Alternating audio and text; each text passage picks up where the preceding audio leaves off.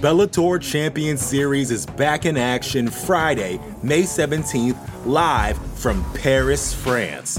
Reigning bantamweight champ Patchy Mix defends his belt in a rematch against dangerous submission specialist Magomed Magomedov. And Cedric the Best Doumbé makes his Bellator debut in front of a home Paris crowd versus Jaleel the Realist Willis. Don't miss the action live at noon EST on HBO here in the US. And visit Bellator.com/watch for information on how to watch around the world. This is the very first time you'll be able to stream a Cedric Doumbé fight here in the US, so make sure you don't miss it. You know how to book flights and hotels. All you're missing is a tool to help you plan that unbelievable travel experience. That's why you need Viator. Book guided tours, excursions, and more in one place. There are over 300,000 travel experiences to choose from, so you can find something for everyone. And Viator offers free cancellation and 24/7 customer support for worry-free travel. Download the Viator app now and use code Viator10 for 10% off your first booking in the app. Find travel experiences for you. Do more with Viator. You're listening to the Vox Media Podcast Network.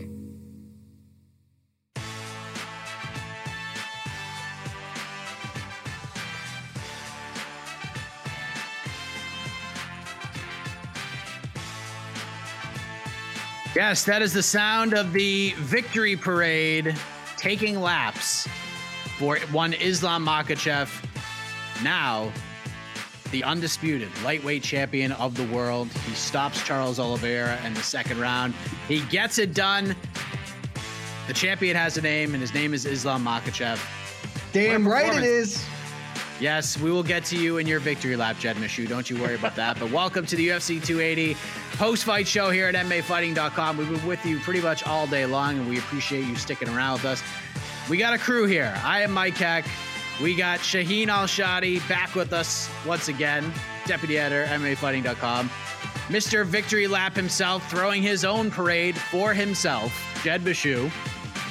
And we have Casey on the ones and twos as well, without much of a voice. So he might have to write down on a piece of paper his thoughts and feelings and put them up to the camera for us to read out loud. So, I've got a lot of thoughts and feelings based on our off-mic conversations, Mike. yeah, it's we're getting insane. a little heated probably, before the show started. Hot mic. Listen, yes, I was a little heated up. But let me just say, let me start here. And I want to start with you, Sean, and we'll get to you in your victory lap, Jed. Trust me, I'm going to give you as much time as you want to lap around. You could take 2 laps if you want. Love but laps. Sean, you joined. He's taking a victory lap for like the next week, so there's no rush. I know. Yes, I am. Sean, you were on for the final 2 fights of this card on our inaugural watch party with myself and Connor Burks. You were on for both title fights. You watched them both unfold with us. They were dominant. 10 years from now, when your child comes up to you and says, Dad, tell me about October 22nd, 2022. Tell me about UFC 280. What's the first thing you're going to tell your child? Is it Islam Makhachev? Is it Aljamain Sterling? Is it Bilal Muhammad's coming out party? Is it Sean O'Malley, Petr Yan doing the damn thing? Like, what's the first thing you're going to say? I mean, in all likelihood, the tagline 10 years from now will probably be that it was the start of the Islam Makhachev era, right? I mean, this is something that we have sensed coming for a long time. The narrative around Islam for basically the entirety of his entire UFC career has been the guy. He is the heir apparent. He is the next Khabib Nurmagomedov. He is the next Dagestani wrestling prodigy. He is going to be champion in his division sooner rather than later. And it took us a while to get there, man. I mean, this road was not easy for him. There were a lot of canceled fights. A lot of fights turned down, a lot of doubts just in general. Does Islam deserve to be here? He didn't earn his shot. He didn't fight. How about you beat a top 5 guy? All of this. And he comes out here and he does exactly what Khabib did. He did exactly what Islam does every time we see him. He was dominant, right? Like, it was utterly dominant. It was a fun fight to watch. And it was very exciting in the moment. But looking back on it, it was not very competitive if you're honest with ourselves here. And you're right. I mean, Islam Makhachev is the lightweight champion of the world now. He might be the lightweight champion of the world next year as well. And maybe the next year after. This division has been one of chaos and parity since its existence. There's a reason that no lightweight champion has really been able to mount much of a sustained title defense. It's because there is so much damn talent at 155. And once you get that belt, it's only one or two before you have to pass it off to someone else. Khabib Nurmagomedov looked like the guy who was going to break that streak, but then he did what he did and he left in the middle of his prime. It now feels like Islam is ready to take up that mantle and maybe become who we thought Khabib would be in general in terms of the history books and how, a long reign. Maybe Islam's ready to take that. I would not be surprised if a few years from now, obviously it's very early. I'm not trying to predict this ahead of time. I'm not trying to be too much with it or too much too soon, but I would not be surprised if 10 years from now we look back and this was the start of the longest lightweight reign in the history of this division. Now we might have some new viewers, Jed. So let's do a little split screen with me and Jed, so we could lay this out. Make sure we tell this story appropriately for Jed says what he has to say. So it was probably a year ago. We were having a conversation about the lightweight division, Jed, and something we talked about in MMA fighting all the time. And I tried to tell Jed that Islam Makhachev was the best lightweight in the world. I tried to tell him this, and he just didn't want to believe me. And then a week ago, he changed. I'm just kidding. Jed has been on this for a while. He's been on ranking since shows. January. I want to be clear. I have had him as the #1 lightweight since January. And finally, I am proven correct. God, it's Is good. This do we spell vindication JED? Or do you not feel vindicated right now because you've been calling this all along that he was the dude. No, really he was just the uncrowned dude. Yeah, this just feels great, especially because the rest of this card was catastrophically bad for my predictive abilities. So I thought going into the main event, I was like, man, I don't know what's happening, but I'm getting everything as wrong as possible. So I think Charles is just going to guillotine him or instantaneously. And then that fight went exactly how I thought it would and wrote about and have talked about. And that dude's the best lightweight in the world. And he's one of the best pound for pound fighters in the world. And it's what Sean said. And I think I understand why people don't want to ascribe onto Khabib or onto Islam Khabib's achievements, and you shouldn't. But in the same regard, it's not unreasonable to do so. He's just Khabib. If he's 80% of Khabib, he's still better than everybody else in that weight class. And Khabib told us forever, literally as long as he's in, Islam's the only dude who's ever given me 1 rounds against me in training. Islam's the next guy. Islam is peaking. He's hitting his athletic peak, his mental peak. This is the dude. And there's no reason not to believe what Khabib says, because that man clearly knows what the hell he's talking about when it comes to fist fighting. I don't want to take too big a victory lap in general, because it's not like I was on back in January, maybe I was on an island. As this fight got closer, I think a lot of people were with me. The one thing I do want to say here is, one, incredible post-fight work from them. Islam immediately big up in Abdulmanap, giving Khabib the belt, Khabib taking the mic. I'm sure we'll get into that. But for me, one of the first things and one of the most impactful and important things to me is Abdulmanap Nurmagomedov, man. He took 2 kids from the mountains of Dagestan and made them the best 2 fighters in the world, certainly in their weight class, and very, very reasonable to argue, just full stop the best fighters in the world. That is an unbelievable thing to do. Nobody does that. That's not a thing that happens. And Khabib's loss is obviously incomprehensible, and that's not where we can. But the sport of MMA lost a ton when he passed, and the completion of Father's plan was really touching and awesome and effective for me. So one of the first things I was thinking about was Abdulmanap and how this was all what he envisioned, and it finally came to pass, even if he's not here with us. Yeah, there's a lot of talk about legacy and comparing different legacies, where Khabib stands in all of this. And one thing I always kept saying throughout all of this is that Islam's success only helps Khabib's legacy overall. And especially him getting this title a month from now, we're sitting down eating Thanksgiving dinner. Khabib Nurmagomedov could be the coach, the head coach of the two lightweight champions, in a lot of people's eyes, the two biggest Seems promotions. really likely he's going to Very be. likely, yes. I'm actually Really more likely. confident. I'm actually more confident Usman Nurmagomedov's going to beat Patricky Pitbull than you were with Islam Makhachev beating Charles Oliveira. That's how confident I am in this fight. I am this equally as confident in that outcome, Yeah. sir. So it's just amazing to see what this guy continues to do as a coach. And Sean, I wanted to bring this up because Jed sort of painted the picture here. We watched it all live. We didn't really get to react to it because there was just all sorts of chaos. But what was more impressive? Was it the performance overall, or was it just the complete wherewithal to promote between not just Islam Makhachev, but Khabib, the UFC too? Because they shouted it out. Islam, big smile. He knew it was going to happen. He's still humble about it. Hands the mic over to Khabib. Khabib calls out the number one pound for pound guy. Let's do it in your home turf.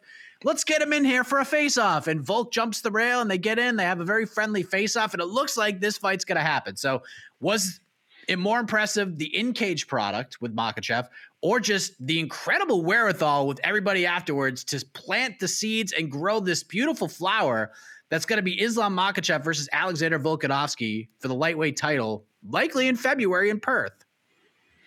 I mean, the in-cage performance was obviously impressive, but just like how much fun was that, man? They actually sold me on this. Like going into tonight and generally throughout the lead up to this, as this is Full agreement. sort of a full conversation and a discussion point. Jed and I have been aligned on this in that, like, I haven't really been excited or interested in seeing Alexander Volkanovski go up to 155 and do this thing that he wants to do. Right now, 145 is very wide open, right? There's a lot of young names coming up. There's a lot of young talent that he has not fought. People act as if he's cleared out the division, and really all he's done is beat Max a bunch of times. And then, a couple other guys like Ortega and Korean Zombie. Like, there's still a lot of really, really good names at 145 who I want to see him defend against. And again, this is the person I have as the number one pound for pound fighter in the world. So I've been pretty cold and lukewarm on this whole idea in general. But they absolutely sold me on this, man. You're right. The way this was put together. How much fun is Khabib in this sort of like pro wrestler manager role? Because whatever he did tonight was absolutely sensational, just in terms of taking the mic, plotting the course, planting the seeds, and then Islam running with it. And it was all done. It seemed very organic. Nothing seemed forced. And then, it's very rare in the UFC that we get these sort of cage side or in the cage face-offs, stare downs of this is what's next. They basically willed it into existence. Khabib and Islam did by calling Volkan up and really just making this whole thing into a very real thing that we're about to see. And they almost just forced the UFC's hand. I actually am very excited about this now. I didn't think I would get there, especially as quick as I got there. But just the way this was packaged, the way this was presented to us is very intriguing. And Volkanovski really said to me the best tagline for this fight, which is, hey, your lightweight belt on the line, my pound for pound number one status on the line. Like that is incredibly, incredibly compelling. And I know we're talking about, hey, this is the beginning of the Islam Makhachev era. Volkanovski, to me, presents the hardest challenge to Islam Makhachev at 145 or 155. Just in general, of the people that he could fight in the next couple of fights, whoever it would be, Volkanovski presents to me by far the hardest stylistic challenge and just generally the hardest challenge to that belt. So if Islam's able to get past Volkanovski and doing it out there in enemy territory in Perth, like that's going to be an incredible scene. Oh boy, man! Then we're on to something special at that point in this reign, I think. But I'm in. I'm all in. I fully did not expect to be here with you guys saying that, but I'm actually in on this. You know what's crazy about this, Jed? And I'll get back to you. We were literally on the watch party talking about Beneil Dariush is next. He's got to be next, yes, right? That was and me. Then 30 seconds why are later. you talking about that? Who thought that? What man alive thought that? Nonsense. I actually thought the way this fight played out, I'm like, I don't think he's gonna get the title shot, but like, no chance. He's more in play at this very second than he was at all this entire week. Just the way that fight played out, the way Islam won, it was the most compelling fight. And then everything that happened afterwards, you're just like, man, Beneil at least got the win, so that's good. You got to show up and fight and get a win.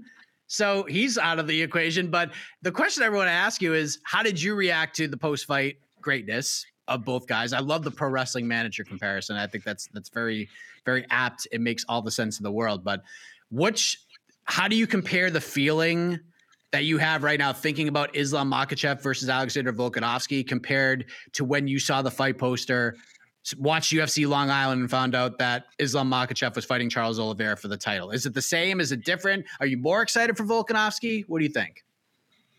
It's different. I don't know if I'm more excited, but I'm with Sean. I'm very much in on this now because of what they did. And like this is the most perfect distillation of knowing your freaking job and knowing how to get the things you want and what you want. Because what Islam and Khabib did at the end of that, like Sean said, they willed this into existence. And maybe there was traction, there was momentum that way, sure.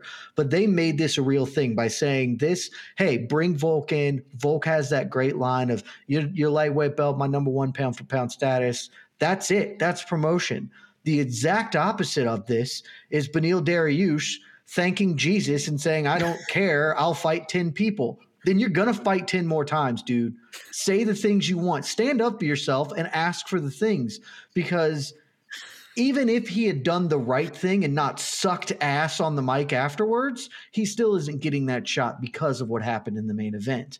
But he hamstrung himself. And this is, again, I was the most anti-Volk doing this of probably anyone in media. Like I have hated this from Jump Street because I want to see Volk fight Arnold Allen and Yair Rodriguez and Josh Emmett and all the dudes in his actual weight class. But the way they pitched it, this is fight promotion. This is actually doing the thing, and it makes it compelling. It makes it interesting. It gives you a tease and you want more. And so this was awesome. I'm super in on it. The silver lining is once Khabib beats Volk, then Volk can start pretending like he's disrespected and people don't believe in him, and there'll at least be some validity to it. And he'll go back to his weight class and actually fight his own freaking fighters. So I'm stoked on this fight in general. It's going to be awesome. I agree. I had to throw in that because I've now become a Volkanovski hater because he's forcing me to be. I'm with Shaheen. I think he maybe is the most interesting, difficult challenge for Islam. And for Islam to say, I'll go to that dude's backyard and tool him up. I don't care. That's how you become the pound best fighter in the world. That's how you make people give a shit about you. Like, it's so, so good. They handled this unbelievably well from pillar to post. And especially when you consider that if you looked at him at weigh-ins, he was obviously terrified of fighting Charles Oliveira, and he didn't want any part of it because people are stupid and don't understand who Islam Makhachev is. So this is awesome. I'm all the way in on it, and I'm really excited that the lightweight champion has a name, and it's Islam Makhachev. It's gangster. Well, it was gangster. I just have to. So gangster, man. It was absolutely gangster as your first move, literally seconds within your title reign as a lightweight champion. Is, hey, the number one pound for pound fighter in the entire sport. I'm going to your backyard in front of whatever 50,000 fans or whatever that's going to be in front of your countrymen, and I'm going to beat you. Like, that is so gangster to just invoke in your first few seconds as champion. Like, I love it. Can you imagine if Aljamain Sterling ever did one gangster thing in his life like that? Like a thing that made people like you? It would be unbelievable. Go. Maybe someday we'll get that. But I do want to touch on Charles Oliveira, Sean, because again, a lot about legacy and, if he beat Islam, is he up there with Khabib and all that? And I think what ended up being the more important story of all of this is that despite the loss and despite how this fight went, it was one-sided. Charles' real moments that he had in this fight were off of his back.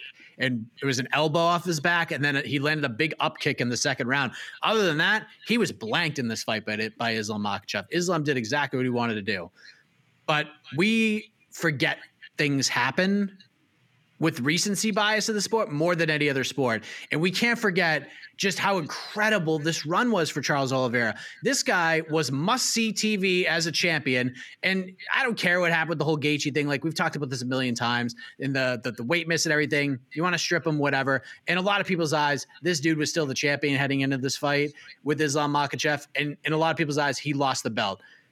What do we have to do to preserve this just incredible run from Charles Oliveira, which I don't want to be forgotten because he lost a one-sided fight to a guy who was a horrible stylistic matchup for him? Yeah, I think that's a really important point to note, Mike, is that it is important to look back and remember what we just saw, right? Because it's the turning of a page. It's a new era coming in. But you look back in the sort of the history of the UFC, or at least the modern history of the UFC. Robbie Lawler is the guy. Like, Robbie Lawler has the most exciting title reign in the history of this sport. It's not even close. Like, every fight he was in was fight of the year. It was just ridiculous. Outside of that, Charles Oliveira might actually have the second most exciting title reign in UFC history. And he, at the very least, has the most exciting lightweight title reign we have ever seen. Every single fight that guy was in it was an absolute banger. And it was just consistency every time out in terms of, you are going to want to be in your seat, sitting there watching the TV when Charles Oliveira is defending his title or just fighting for the title. Like, that is something that cannot be overstated. And it is important for us to remember, because you look at the names that Charles went through over the course of this run. It's basically everyone in the top 5 outside of Islam. Like, it was an incredibly impressive run at lightweight. And I don't want to throw dirt on Charles's grave. He is very much not done.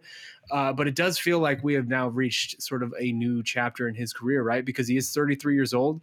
That doesn't feel old. That doesn't sound old, but he is the same type of, that's the thing. He's the same type of 33 as like a Shogun 33 or like a Jose Aldo 33.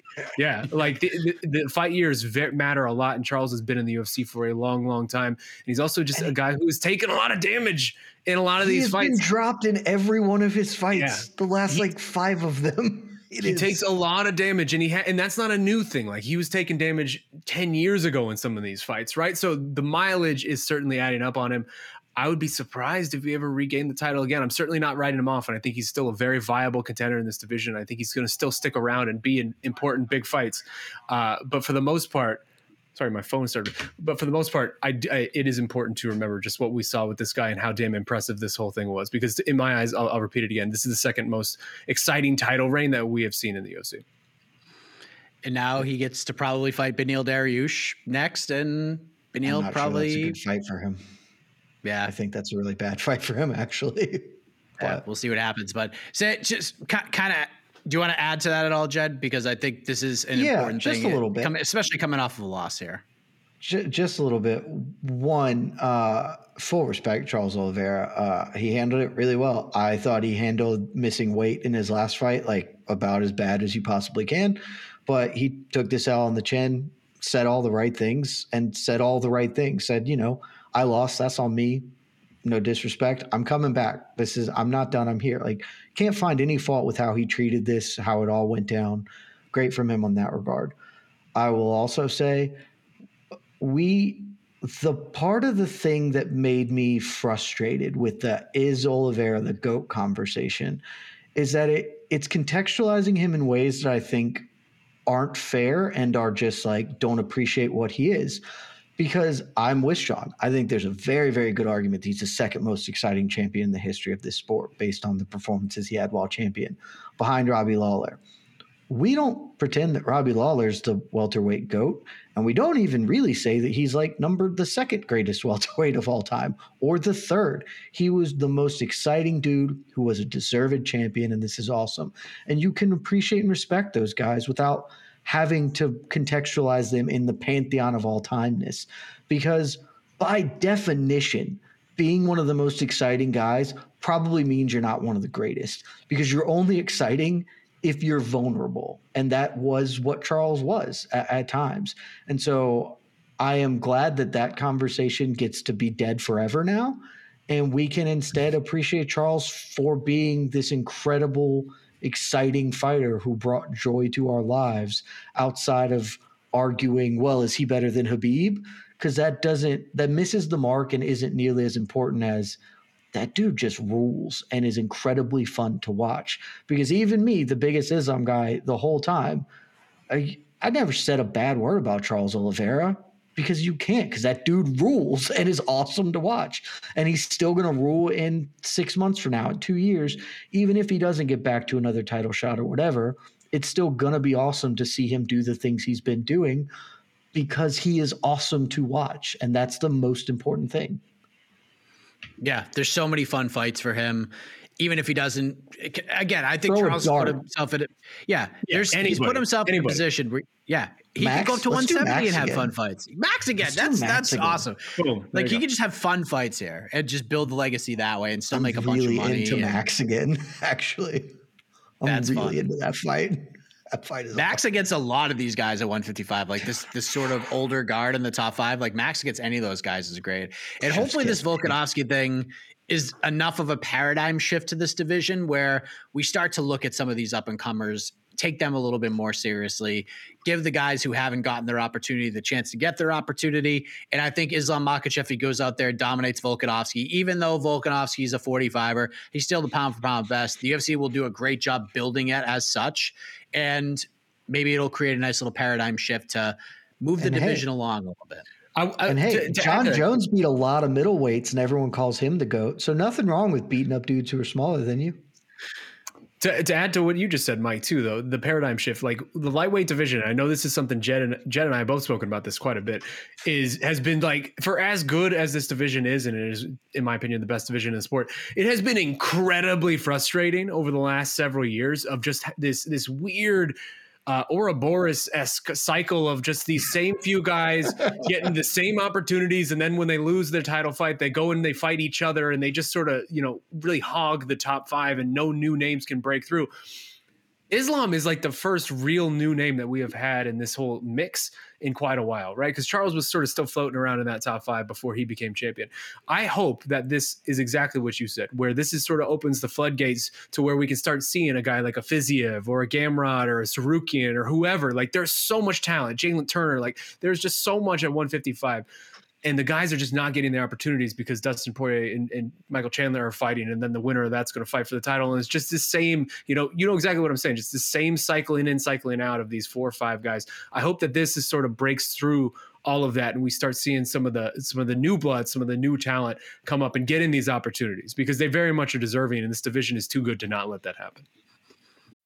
The Bellator Champions Series is back in action Friday, May 17th, live from Paris, France.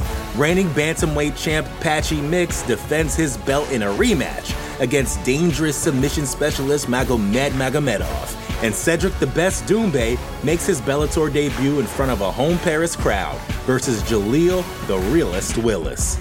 Don't miss the action live at noon EST on HBO here in the US. And visit Bellator.com/watch for information on how to watch around the world.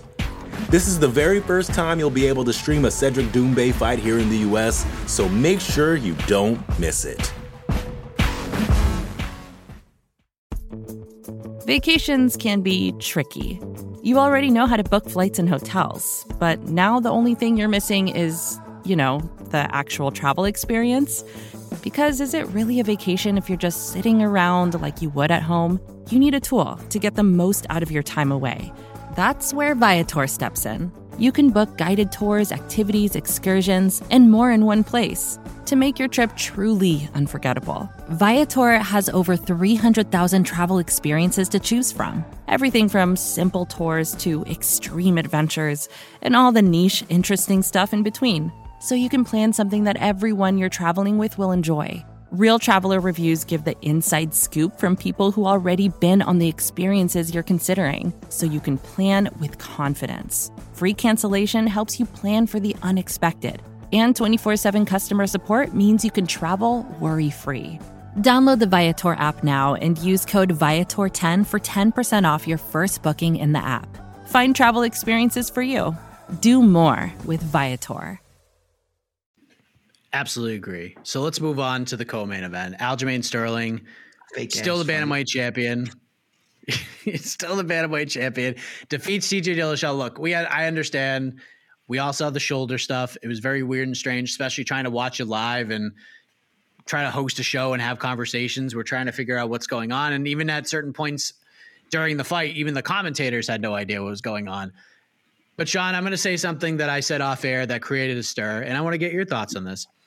To me, I felt that this fight was defined in the first 25 seconds. When Aljamain Sterling came out and started landing shots, TJ Dillashaw, the look in his eyes was like, uh-oh, didn't see this coming. And then the takedown happened, obviously the shoulder and everything. And it's unfortunate. It's unfortunate. We'll never really truly know. But just seeing and I'm not a psychologist or a body language expert, but after watching the first 20 seconds of Aljamain landing punches cleanly to the face of TJ Dillashaw, I felt like I picked wrong. I backed the wrong horse, and I backed it pretty early. Am I nuts for thinking that? Is the shoulder thing like how much do you weigh the shoulder injury?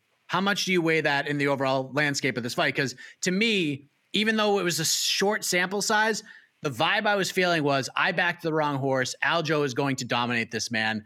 One shoulder, two shoulders, even if he grew a third arm, I felt the size, the stature, the athleticism, the clear strength he had. Even it was so small, but that was just the vibe I had. Am I nuts for feeling that way? No, I don't think you're nuts, and I think that's probably the right way to feel. Like, we all watched the same fight. The shoulder ultimately plays a big part, right? Because we didn't see a TJ Dillashaw with 100% of his abilities. I see you making faces over there, my guy, Jed. Body language. The shoulder plays a big part because I'm just we didn't fascinated by these takes. You don't think the shoulder played any part at all in that fight?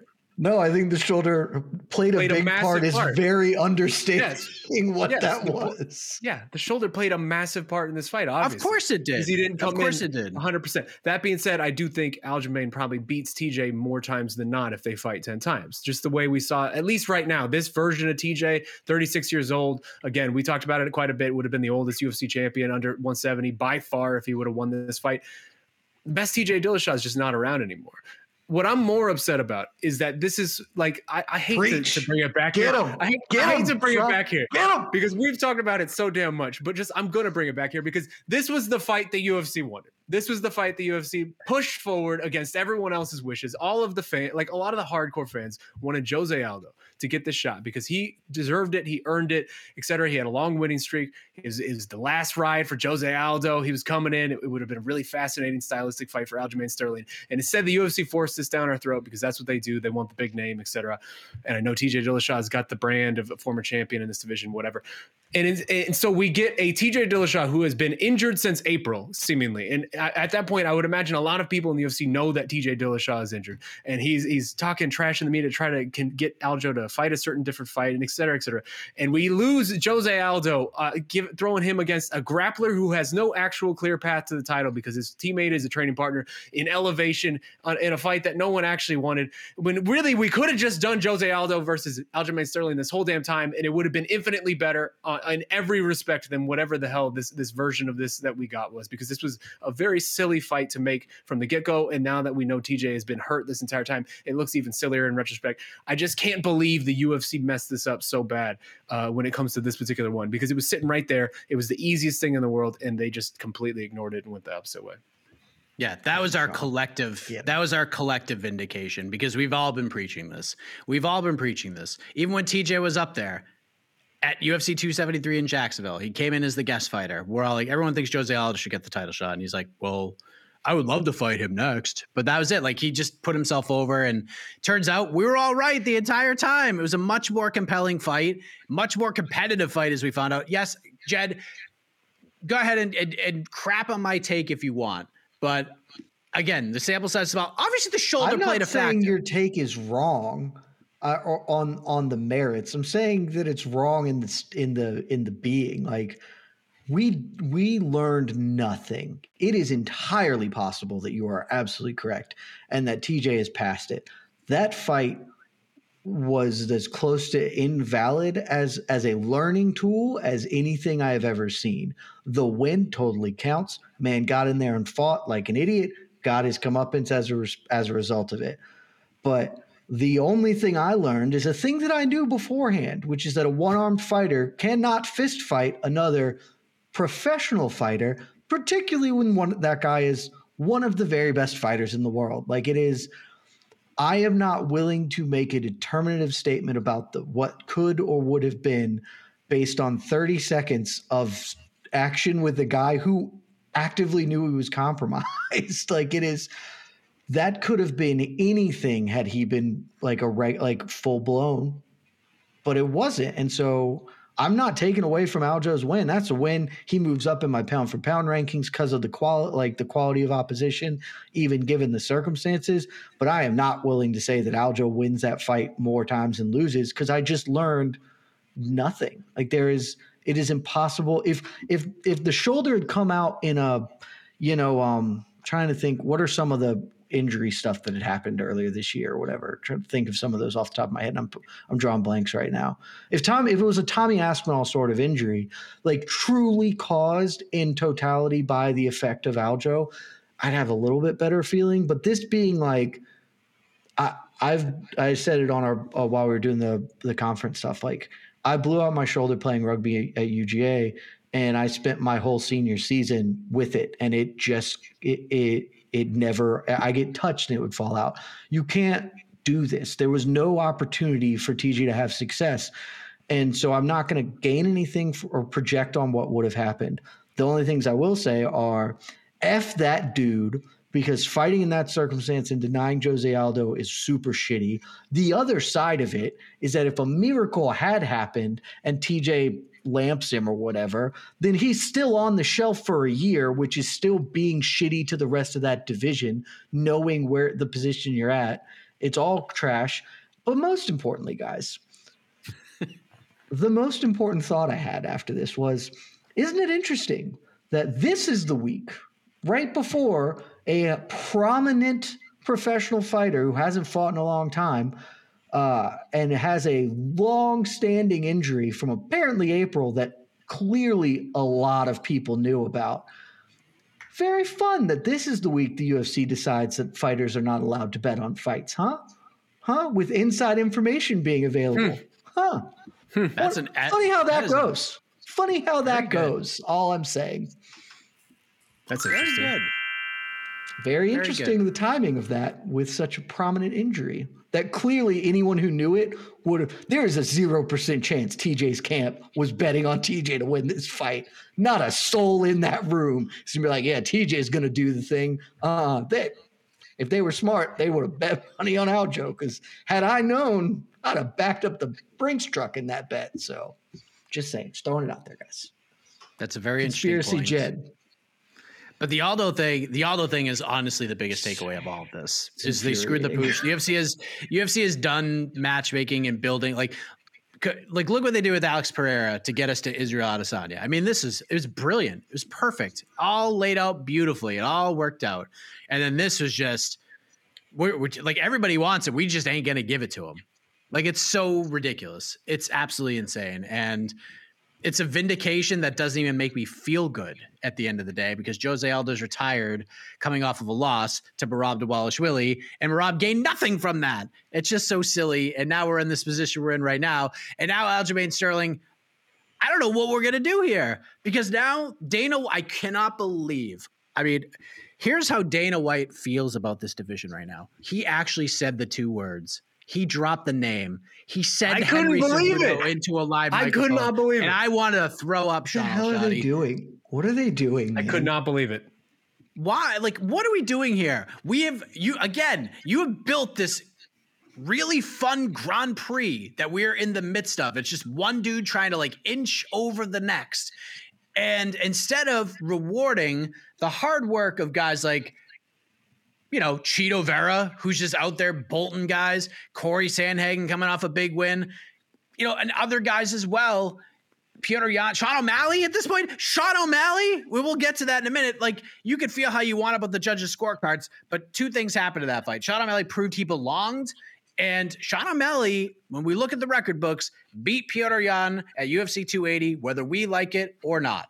So, with all this said, Sean, he says, a reporter's asking what he thinks of the bantamweight division. He goes, but what about Henry Cejudo? That sounds like a good time. I couldn't believe this. What are we doing here? What are we doing here with this division? It's so good. You're just throwing it in the garbage. All this hard work you've done all year, you're just throwing it away for this guy who turned his back on you 2 years ago and said, screw you, give me more money, and then you gave Petr Yan a title shot that same night. He turned his back, and you didn't care. And now you want him back? What are we doing, Sean? What are we doing here?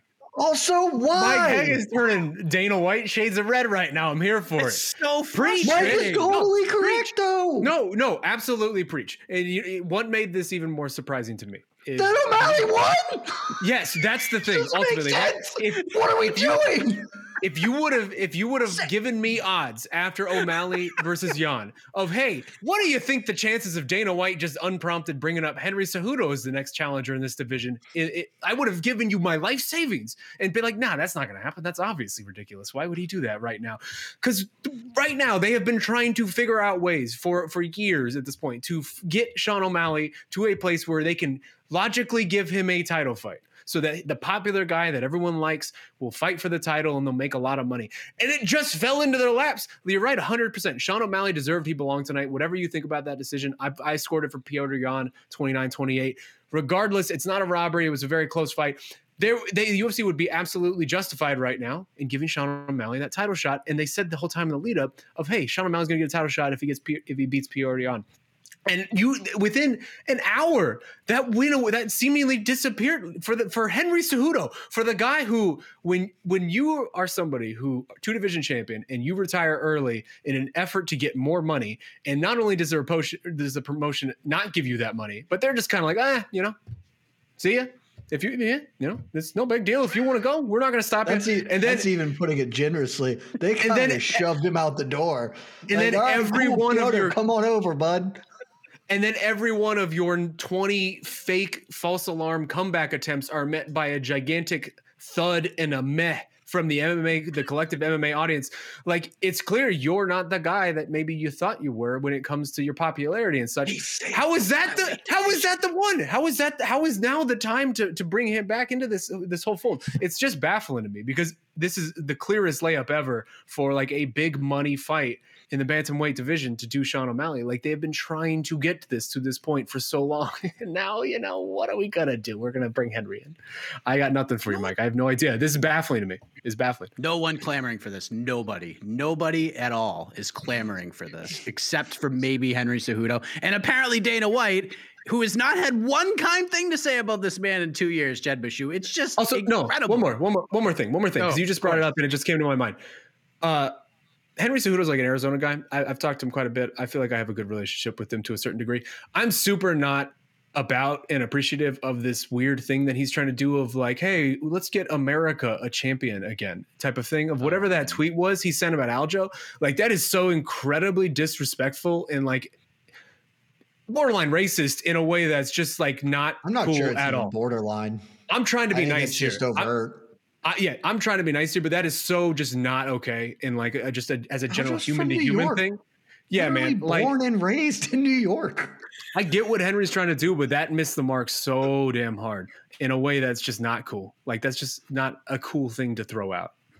Yeah, Henry's lame. I don't get it, man. This is the stupidest thing. Like, Sean's right. This was a layup. Like, I'll give Sean O'Malley a pass for not like staking his claim immediately afterwards, because he was concussed, because Petr Yan rattled his head around a bunch in that fight. So like, I mean, he should have said it. He should have just come and called this shot, but he didn't. Cool. But I don't honestly, and this is going to sound maybe a little dumb, Dana just doesn't care about fighting anymore. And like, it's so obvious that he just doesn't, he was chippy at the post fight. Like, he just doesn't want to do this. This is not in him, the fighting part of it. Maybe he still likes being in charge of $1 billion company or whatever. Like, I don't know the man. I can't speak to that. But like, this 5 years ago, 10 years ago, Dana would have been like, he would have been selling us O'Malley.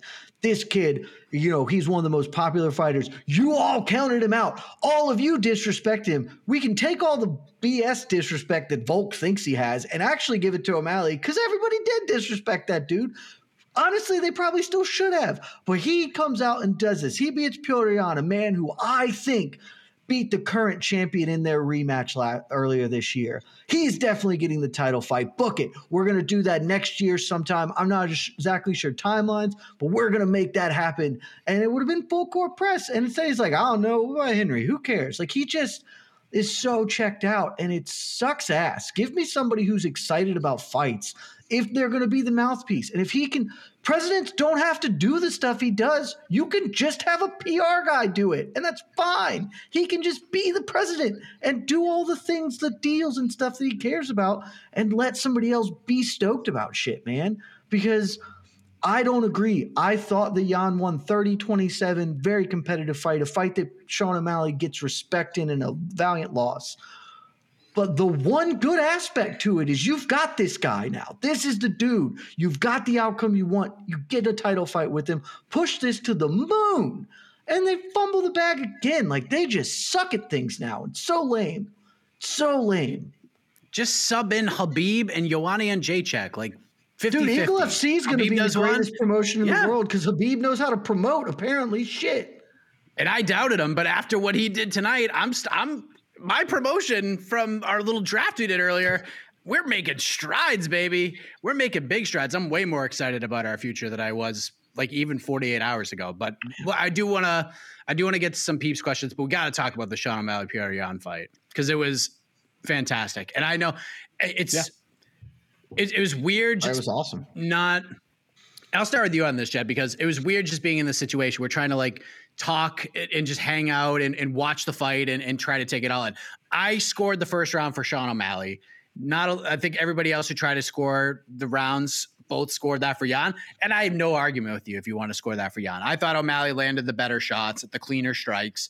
So I gave him the first. I gave Yan 2 for sure. That was the clearest round of the fight. 3, I just don't see how O'Malley won the third. I just don't see it. He had moments. And I came out of that fight being like, you know what? This was the best thing that could have happened because Petr Yan kept his spot. Sean O'Malley proved he belonged, and we could put him in these fights, and they make sense. Sean was very humble, and it seemed like he was humble in defeat. It seemed like he was humble in defeat because the look on his face when they scored it for him was just I don't know if I'll ever forget it. It was just this look of stunned. It was just shock on this man's face. And to your point, the way he's handled it all is much better than the way he handled the Pedro Munoz fight, is it not? This kid's growing up a little bit. I think he saw the backlash from that whole thing. And yeah, he said some things. He even, humbled up with Petr Yan's comebacks at certain points during the fight week. This kid's growing up. And I think whether or not no matter what this fight was scored, Sean O'Malley was a big winner today, even if you didn't score the fight for him. Yeah, I was going to move him up. Sorry. I was going to move him up in the rankings even if he lost. Yeah, for 100%, you have to. And I don't feel like wildly confident in my scorecard because I was live blogging and it does not give you a great sense of the fight. Like I want to rewatch it and see, but I think this fight was to me watching it and scoring it, I did not think there was a world for controversy. When there was when the commentary team was saying this could be deciding in the third, I was like, how? Petr's up 2 rounds and he's winning this third round. Like it felt like a fight where we all gain respect for Sean, but he loses and there's no shame in the way he even loses, putting Petr Yan in danger in a way that's never been before. Like that's real and that matters. And then him getting the scorecard, I don't agree. I want to rewatch it. It feels closer to robbery than bad decision. I know that is a very hot button topic right now on the Twitter sphere, certainly, of people being like, it's not a robbery at all. Every single MMA media person scoring it for Petr Yan really trends towards robbery as opposed to bad decision. I would push that's back not definitive. Like it's not the thing, but it felt like that. But at the end of the day, it doesn't matter. What matters is he officially won. And so why in God's green earth are we not pushing this kid to the moon? That's the point of having him, of putting him in this position, of making Sean Shelby look like a genius for doing this. Like it is to take him and build him and cut a promo for him if he is too concussed or tired to make that afterwards, to say, yes, this is it. So in 4 months when he's fighting Aljo for the belt, you can have that on the promo reel. I just don't know what we're doing here. I really, really don't. And I want to go to Sean because I know he has thoughts. I want you to come back to me because I have some thoughts on Petr Yan, and I'm really fascinated by where he's at right now. But I would like to talk to Sean first. I was just going to say I pushed back on it being a robbery just because I think that first round is really close, right? That's ultimately when it's going to come down to, is that first round. It feels even round 3 is relatively close too. Like, it doesn't take a lot for somebody to score those round 1 and 3 for Sean O'Malley. So that to me it feels like a bit of a stretch to call it a robbery, but it's here's my question though. And that this is like a very serious question because I don't know in real time. It feels to me like Sean won the narrative battle and didn't actually win those rounds. That, oh, he's not dying and he's supposed to be dying, so we're scoring rounds for him. And that's why I want to watch and see if, but like that is, because real time, as I was live blogging, I thought it was pretty clearly Petr Yan's fight, 3 rounds to none. Competitive fights, competitive rounds, but I thought Yan clearly won 2, if not swept him. And I don't know how much that narrative played into it. Certainly in your assessment, I don't know if that played in at all. I mean, I also scored it for Yan ultimately, right? I had 2-1 and I felt pretty confident about it going into the decision. Like, even when it was starting to be announced as a split, because you can tell at the little moment when they're announcing scores, it's like, okay, this is gonna be a split. I still really felt confident that it was gonna end up coming out for Petr Yan. So ultimately, I don't know. I mean, that being said, Sean came in and impressed, man. Like, ultimately, that dude belongs in the top 10 of this division, and he belongs fighting in these contender fights, right? And that in and of itself is a win, even if he would have lost. But you're right, the fact that he did actually get the W, and we're not doing the thing when the UFC has been trying to do the thing with this guy for so long, and now they finally have a chance to do the thing, and now we're not doing the thing. It's just, what can you say? It's not the thing. Crazy. Just do the thing. And then, do the thing. It's not hard. Do the thing. Just do Put the it on thing, the wall. guys. Put it in the war room. Do the thing. That should be the motto, the mantra inside the UFC war room. Do the thing. Can we briefly shout out Petr Yan? Because I want you. Yeah, that dude, we'll had a tough paint run. the picture. Yeah, paint the word picture. It's tough. Petr Yan has a very, very good argument, or at least a very good argument, to being undefeated in his entire career. And I believe that this is now his 4th loss. He took one back before he came in the UFC. I think that was a splitty, and then he won the rematch like a year later. Everyone knows the Sterling first fight. I think that actually that was the correct choice of DQing him, but most people, it seems, disagree and think that should have just been a no contest. That leads to the rematch, which I think that Aljo won, but Dana White included, several people disagree and believe Petr Yan won. And then this fight, which 29 of 29 MMA media people scored for him, and he did not influence the 2 people who actively mattered in that regard. And now we're talking about a guy who did not dominate Sean O'Malley in any regard, but a guy who has a legitimate case or argument that he is the best bantamweight on earth. And he's at least 2 fights away from a title shot now, if he ever gets back, because I don't know, things happen in this sport, man. And you start, the momentum starts going one way, even if a lot of it feels icky and not deserved. There's got nothing to do. And sometimes you could just find yourself screwed real fast. So I don't feel bad for him, but it is really, really weird to think about his very fragile position in this sport right now, given what we thought he was 2 years ago. 2 years ago, he was one of the best pound-for-pound fighters in the world. And now he's not going to be on our pound-for-pound rankings at all, I don't think. It is. It's odd. It's super, super fascinating. Yeah, what a weird career it's going to be. I can't wait to see how he bounces back, what they're going to do. There's some interesting matches for him, and maybe they can do the Cheeto fight now. I don't know. But we'll see what happens, especially with this. I'm not even going to mention the Cejudo thing. It's going to get me mad again. But that Cheeto fight makes sense. But Cheeto probably deserves better at this point, if we're being honest. But we'll see what happens. The division's still interesting, even though the UFC is doing a terrible job promoting it. Aljo is going to kill O'Malley, by the way. Aljamain Sterling he's going to have a numerical argument to being the greatest bantamweight of all time, and everyone's going to hate him and no one's going to believe in him at all.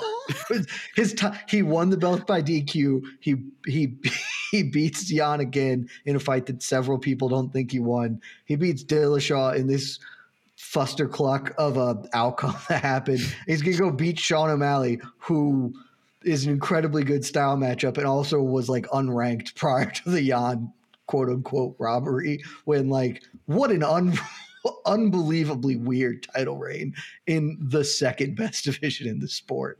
Bantamweight's crazy, baby. It's fun. The Bellator Champion Series is back in action Friday, May 17th, live from Paris, France.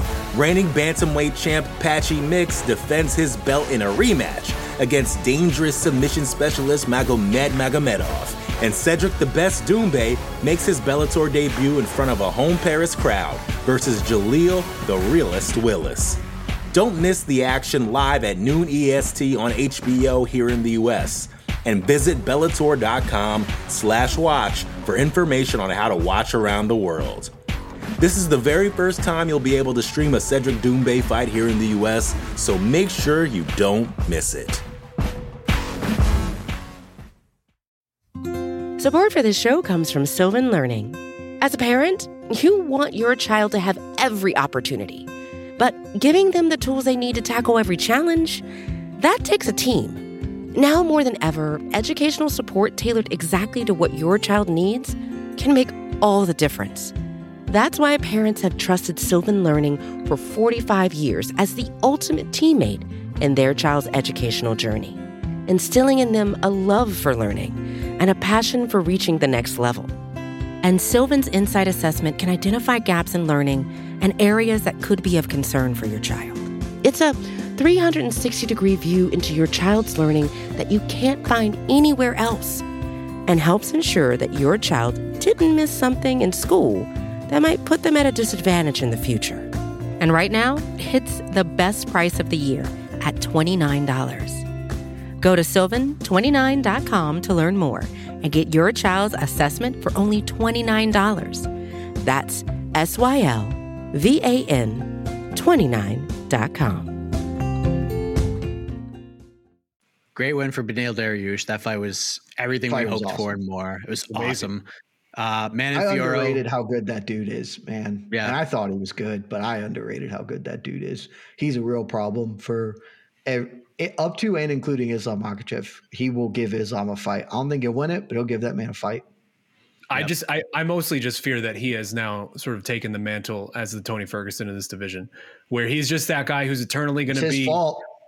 It's just he's that guy where he's eternally going to be a very exciting fighter, someone on a very long win streak who just isn't getting the opportunities he deserves because of politics and just the way that the machinations within this sport. Because we all know he's not going to get the next shot, and he's probably going to fight again, and it's probably going to be against a Charles Oliveira or someone like that, someone who is very high up there. And all of a sudden, this guy who was in a number one contender fight against Islam, rebooked multiple times in that fight, doesn't end up getting that. Islam gets the title, and then now Beneil's probably going to have to fight twice since that against very, very good competition. It's tough, man. Obviously, I was the biggest Tony Ferguson guy in the world when that whole thing was going on, and I felt deep pain and sympathy for Tony when that was happening. And now I feel like he's just been transferred to Beneil, and he's going to be stuck in this place where he's not going to get what he deserves within this division because this division is just inherently weird. Yeah, yes. But props to Tony Ferguson, who I never gave the respect he deserved because I was a Habib dude. And so I probably underrated Tony in some regards. But you can't say Tony didn't try. Like, that man spoke his truth into existence as best he could, and the MMA gods were cruel mother effers. Beneil coming out and being like, Jesus has got me, I'll fight 10 more, I don't care. Like, F off with that shit, man. Act like you want it. Act like you want it. And that's why you're going to get Charles next or whoever. He's probably not going to get Charles. He's probably going to have to fight like Jalen Turner or something next. Act like you want to be here, and then you will be here. But if you don't, if you tell Sean Shelby, I'll fight 10 more times, cool. Because if the fans aren't asking for you to get the hot rocket up, he'll make you fight 10 more times, man. Act like you want it, son. Act like you care, because it matters. So we just saw it. Take control of your destiny. Be Islam. Be Habib. Force will some shit into existence. We saw it work to perfection tonight. I don't understand how this is something we have to keep saying. You know who actually did a good job, but actually, who actually did a great job of that, but it started off real scary again. I was about to explode once again. Don't you say it, because I disagree with you fundamentally right here, but go on. I know where you're going. I hated this one too. You didn't like the Bilal Muhammad one? You only hated it for a weird reason, though, Jed. I don't know. It's not I a don't buy weird your reason. Say started the off man's horribly. name. Say the man's name. We all knew who he was talking about. Of course knew. we did. Yes, you and I know, but the average dude tuning into the biggest fight card of the year or whatever flipping channels midday on ESPN doesn't know what the hell. I'll fight the dude who weighs 179 pounds. The wolf. They probably don't even know that's Big bad missing wolf. weight. What are we? Yeah, the big bad wolf. Just say his name. It's not that hard. Why will he not say Khamzat? His whole thing should have just been, I want to fight Khamzat Chimaev. F that dude. I will mess him up. I don't care if he makes weight. And instead, he like half-asses around it. The best performance of his whole career. And he can't even put it to finish. It's not hard, people. He said that these people God. suck at this so bad. Dude, when he said Leon Edwards' name, I was like, you have got to be kidding me right now. I was like, come on, Bilal. Are you kidding me? Like, this is it. This was your moment. Like, even in Chicago, you're not getting this reception. You got a star reception. They treated you like a star all week. Not only did you beat Sean Brady, not only did you take that 0 away from him, but you finished him. You finished his ass. You put him away. Like, some people complained it was an early stoppage. That wasn't getting any better for Sean Brady. He was done. Bilal won that fight. Yeah, that was a perfect fine stoppage. Were people actually complaining that was early? I saw a couple of people say it was stopped early. I was like, any stoppage that doesn't end with someone unconscious face down on the mat will get complaints ultimately. Any stoppage 100%. On the feet, I guess. But damn, that wasn't an early stoppage in any That was not regard. an early stoppage. DC sets him up. Who do you want to fight? And he said, Leon Edwards, where you at? And I was ready to take my laptop and throw it through the wall. And it's like, dude, he pumped the brakes and he took a turn and at least got somewhat on track. So it's better than calling out Colby. Oh, no. Yeah, that was bad. Hamzat's right there, right? Hamzat's right there. That's the thing. He's in the crowd. You could have got him in. It is so not difficult to do this. And it boggles my mind. I do, because he did everything else right. Like the constant callbacks to Khabib was really good. That is working the crowd in that location. But then the finish is so wet farty, like just... It's not hard, man. It's just somebody tell somebody to ask me beforehand. I'll tell you how to do it. It's not difficult. Okay. Can I cut in? No, hold on. Can I cut in? Because I feel like there's a lot of negativity right now around Bilal Muhammad on this show. And best performance of his career. Hold on. Yeah. Maybe a tiny bit of it is deserved, but for the most part, it's not, because that man just came out and got the kind of win that he had not had before, right? Like, what has been the thing around Bilal Muhammad this whole past year is he's a boring guy who doesn't, he's not a real contender. He's this guy who's sort of getting by on smoke and mirrors and all of this stuff. Like, tonight in general was just a night of people who have generally had people doubt them most of their careers, really flipping the script on it in a really interesting way. Like, I kind of enjoyed just the running theme throughout a lot of these fights. But Bilal Muhammad, more so than anyone, was just he came out. True. He came out here and got the exact type of statement win that everyone told him he couldn't get. And once again, getting doubted. I sent out a tweet earlier of like, if you had parlayed, just somehow hypothetically been able to do this parlay Bilal's last 3 fights where he's been the underdog in all of them, and you just put $100 on him, you would have won like $1,800 or something like that. Like, the level to which nobody has believed in this Bilal Muhammad run has been frankly stunning. And the fact that he was able to come out here and once again, underdog, lose almost type of fight where he's fighting this big, strong, powerful up-and-comer who's just a very tough stylistic match for him. And I've seen 1,000 previews and whatever picks this past week, and I don't know that I've seen anybody in the world pick Bilal Muhammad. And once again, he came out here and got it done. And again, the exact type of win that was lacking on his resume. If I'm in the UFC, I'm absolutely throwing Bilal Muhammad against Khamzat Chimaev in a number 1 contender fight on that Perth card or wherever. Like, no, not the Perth card, but the Leon Edwards card, the London card. Like, that's the move. He is now the number 1 contender. If Colby's not going to sit out, if Colby's just going to sit out and not accept fights and not fight real contenders in this division, I don't see why you need to reward him with a number 1 contender fight. It feels like Bilal versus Khamzat is the fight, and I hope that's what gets done. Let's see. He's in a better position than Beneil Dariush, though, right? Yes. Absolutely. Welterweight is significantly less weird than lightweight. See? I don't think he's in much better. I think he's in a better position. But I think that Beneil probably gets Oliveira, and if he beats Oliveira, he's just going to get a title fight. So they're both one fight away, and they both have to beat a really, really tough guy. So they're kind of in the same position, I guess. That's a great point, though, on this being a referendum on underdogs, because I hadn't thought about that at all. It really was outside of the main event, obviously, but everything else really was kind of the people who doubted really were like, F you guys, screw you guys, we're here. Yeah. Yep. It's pretty good. Bilal got a performance bonus. Good for him. Islam deserved performance bonus. Great. And O'Malley. I have one last thing to say on that fight. I'll keep it very brief because I know we want to do other things. Don't back up in fights, professional fighters. If you're watching this, you won't win ever. No, there are like 3 fighters in the world who can fight off their back foot and win a fight, and just don't do it because Sean Brady thought he could do it, and he had a lot of success right up until the minute he didn't. Come forward regardless of anything. Be the one inflicting pressure. That is how you win fights in modern MMA. The mantra of the show, if we could take anything away from the show, and this is not just for MMA, this is just for life in general. Do the thing. Do the thing. Do the thing. Do the thing. Always do the thing. Come forward and do the thing. They want you to do the thing. Just do it. Just do it. Do the thing. Casey, do we have any questions? I mean, just not a million. I think the heat has been also brought on. Shout out to Manon Fiorot, who arguably became a title contender tonight, and no one's going to remember that at all. We shouted her out. Did we? And Muhammad Bahayev got a finish, but wasn't I'm stepping back on my takes on him. I'm still staying where I'm at. Oh, this one cooled you on it a bit.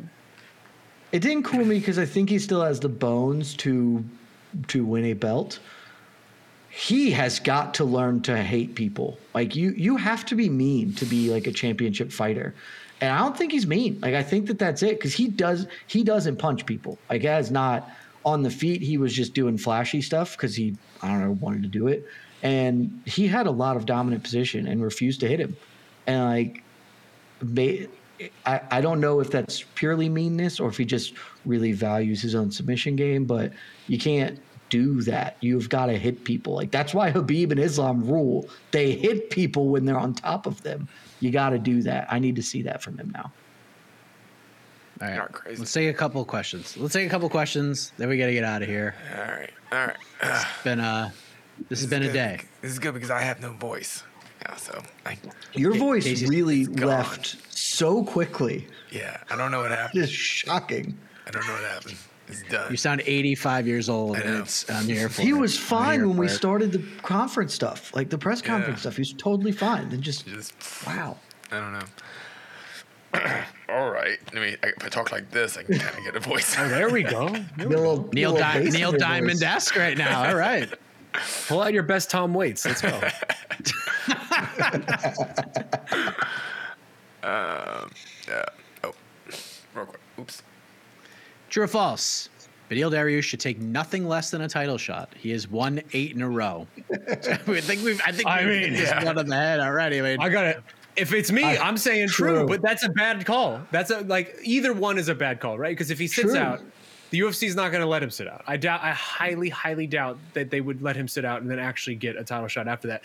But also, if he takes a very dangerous fight, there's a good chance he could lose it. And so then we're Tony Ferguson all over again. So he's screwed either way, kind of. I think it's true because it's always great to retire on top and not take head trauma anymore. And if he waits for a title shot, he will never fight again. So yeah, retire. That's fine.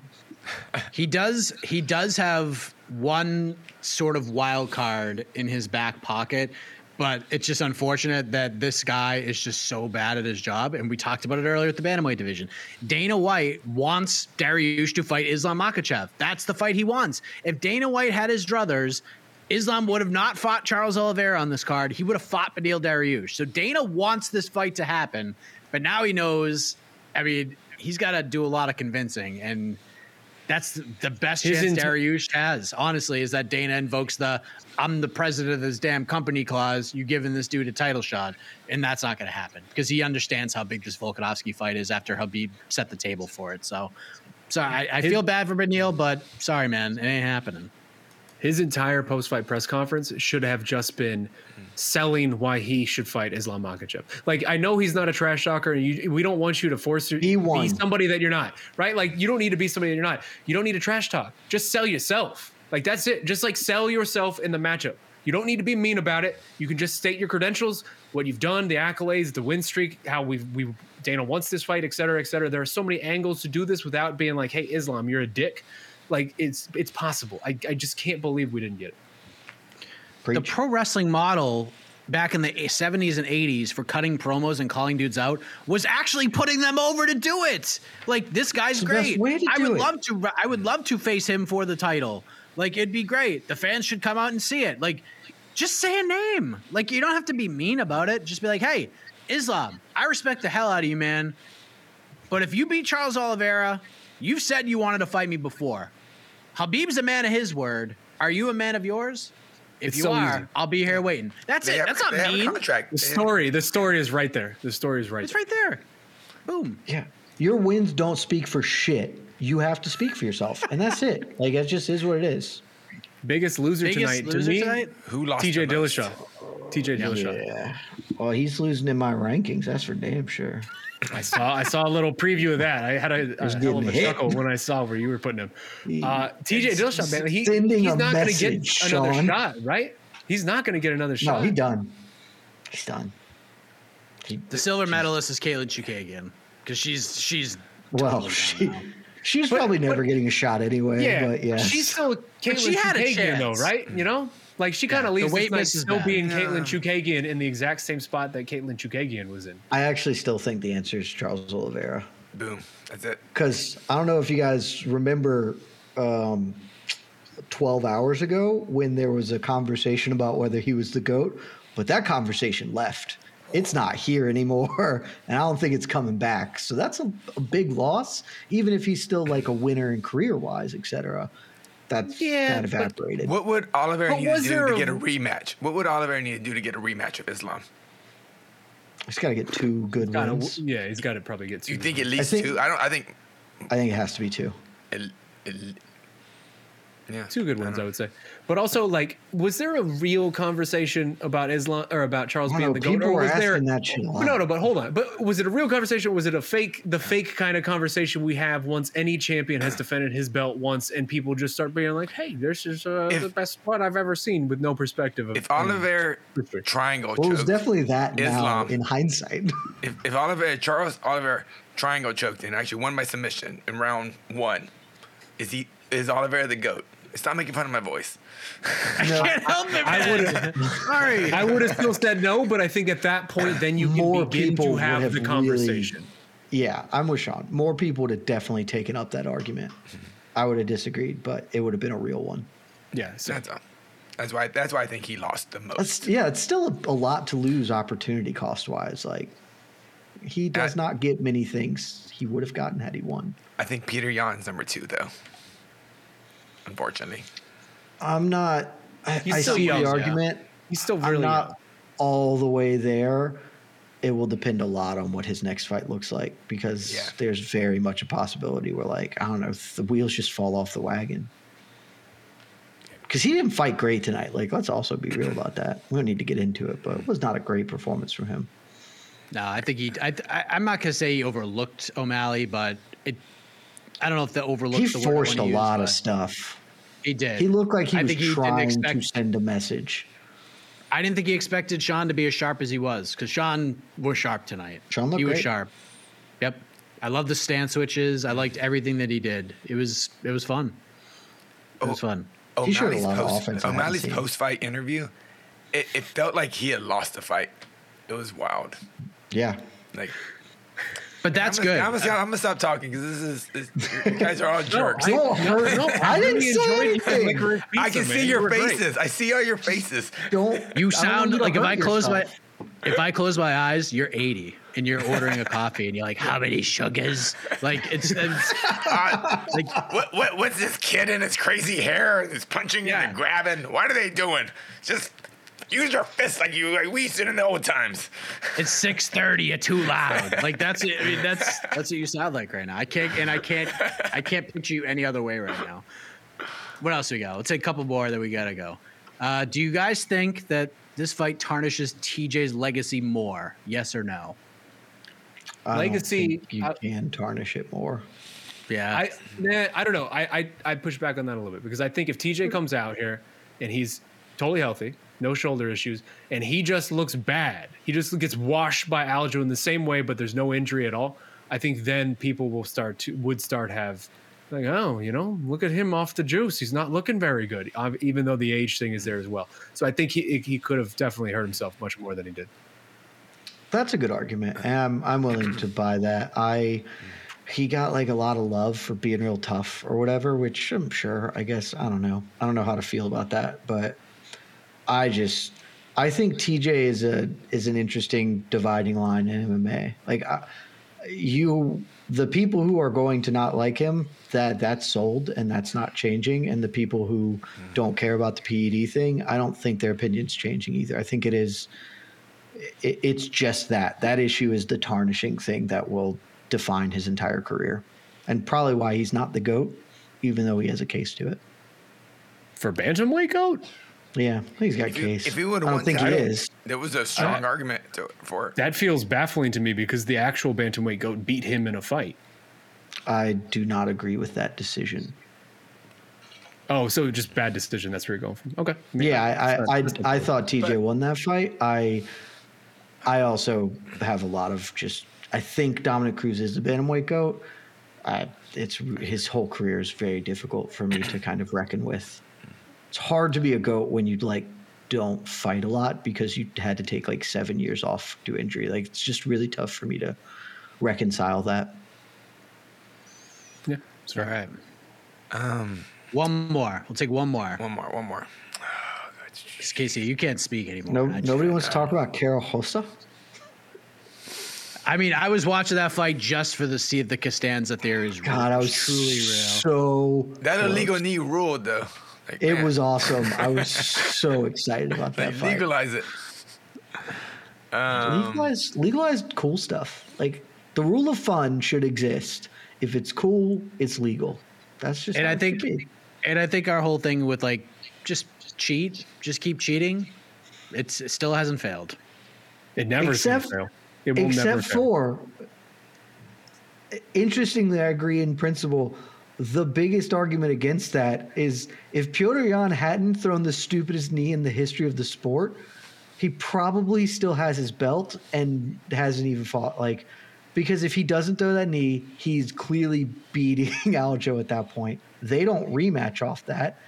And then he's still the champion and he's not losing to Sean O'Malley. There's levels of cheating though, right? Exactly. I think we're advocating of the lower level of cheating where I could go and grabs and eye pokes. Carol Rosa's knee was very similar to Petr Yan's knee. That's all I'm saying. I could go outside. You go outside and slap a dude. The same thing. Yeah, you go outside and slap a dude.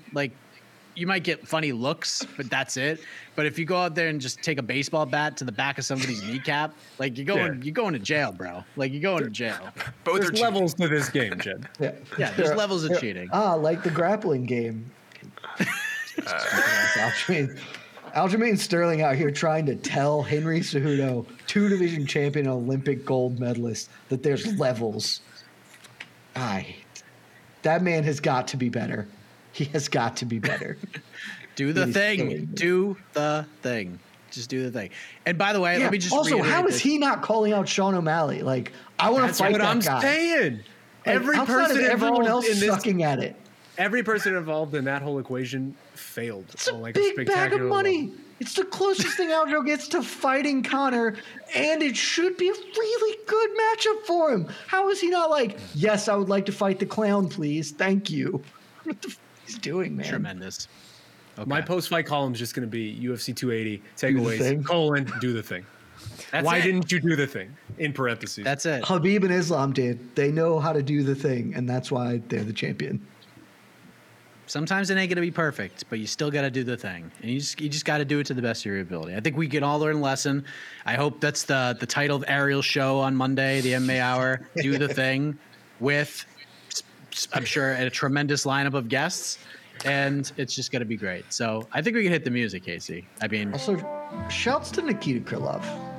that was a good fight. That was a good fight. Shouts until some other things happened. That was fight of the night, and it was the only redeeming part of the undercard, frankly. Until Bilal Muhammad did that because that fight was fun for as long as it lasted. I don't think of that as the undercard because this was a 6-fight main card in my head. It's just like those are the 6. That's the ones. Well, it was a good one, and I think the card on paper delivered for the most part. Now there were some unfortunate things along the way, but storylines galore. We got what we anticipated for a post-fight show and beyond. These storylines are going to continue to trickle in. So thank you for sticking with us all day long. I had fun.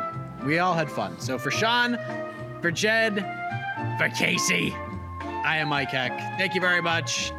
Good night, everybody. The lightweight division has a champion, and his name is Islam Makhachev. I love you guys. Happy birthday, AK. Sound like Roz from Monsters, Inc. You're listening to the Vox Media Podcast Network. The Bellator Champions Series is back in action Friday, May 17th, live from Paris, France. Reigning bantamweight champ Patchy Mix defends his belt in a rematch against dangerous submission specialist Magomed Magomedov. And Cedric the Best Doumbé makes his Bellator debut in front of a home Paris crowd versus Jaleel the Realist Willis. Don't miss the action live at noon EST on HBO here in the US. And visit Bellator.com/watch for information on how to watch around the world. This is the very first time you'll be able to stream a Cedric Doumbé fight here in the US, so make sure you don't miss it.